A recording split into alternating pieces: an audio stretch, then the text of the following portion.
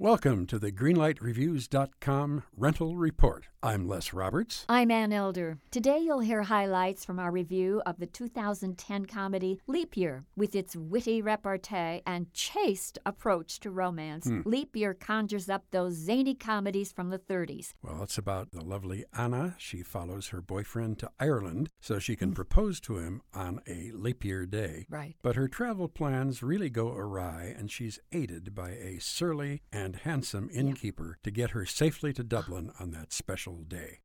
Here's what I liked about Leap Year. It's a pleasant, uncluttered story that depends on two leads to really sustain it. And Amy Adams and Matthew Goode are great as Jane and Jeremy. They keep the love lights burning, if not totally blazing. There's a lot of romantic tension going on between the two of them, despite the fact that they're snarling at each other all the time. Now, the minute she meets Declan in this bar and they begin insulting each other, you know where this movie is going to end. I know. But it's okay. I like the occasional giggles here, and I like that very nice, comfortable, easy rapport between the attractive Matthew Goode and the leading lady of the hour, Amy Adams. So I'm going to give Leap Year a light as green as the Irish Shamrocks, Les.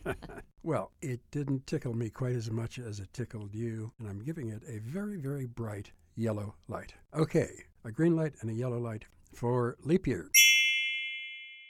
Don't you know that you're a grown-up?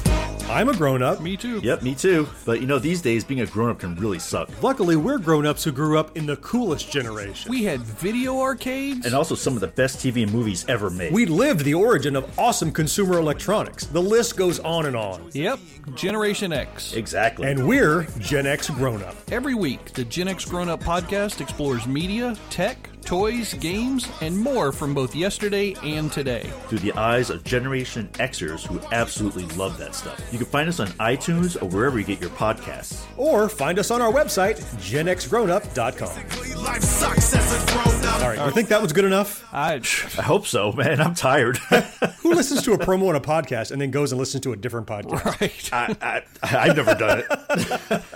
No. Right.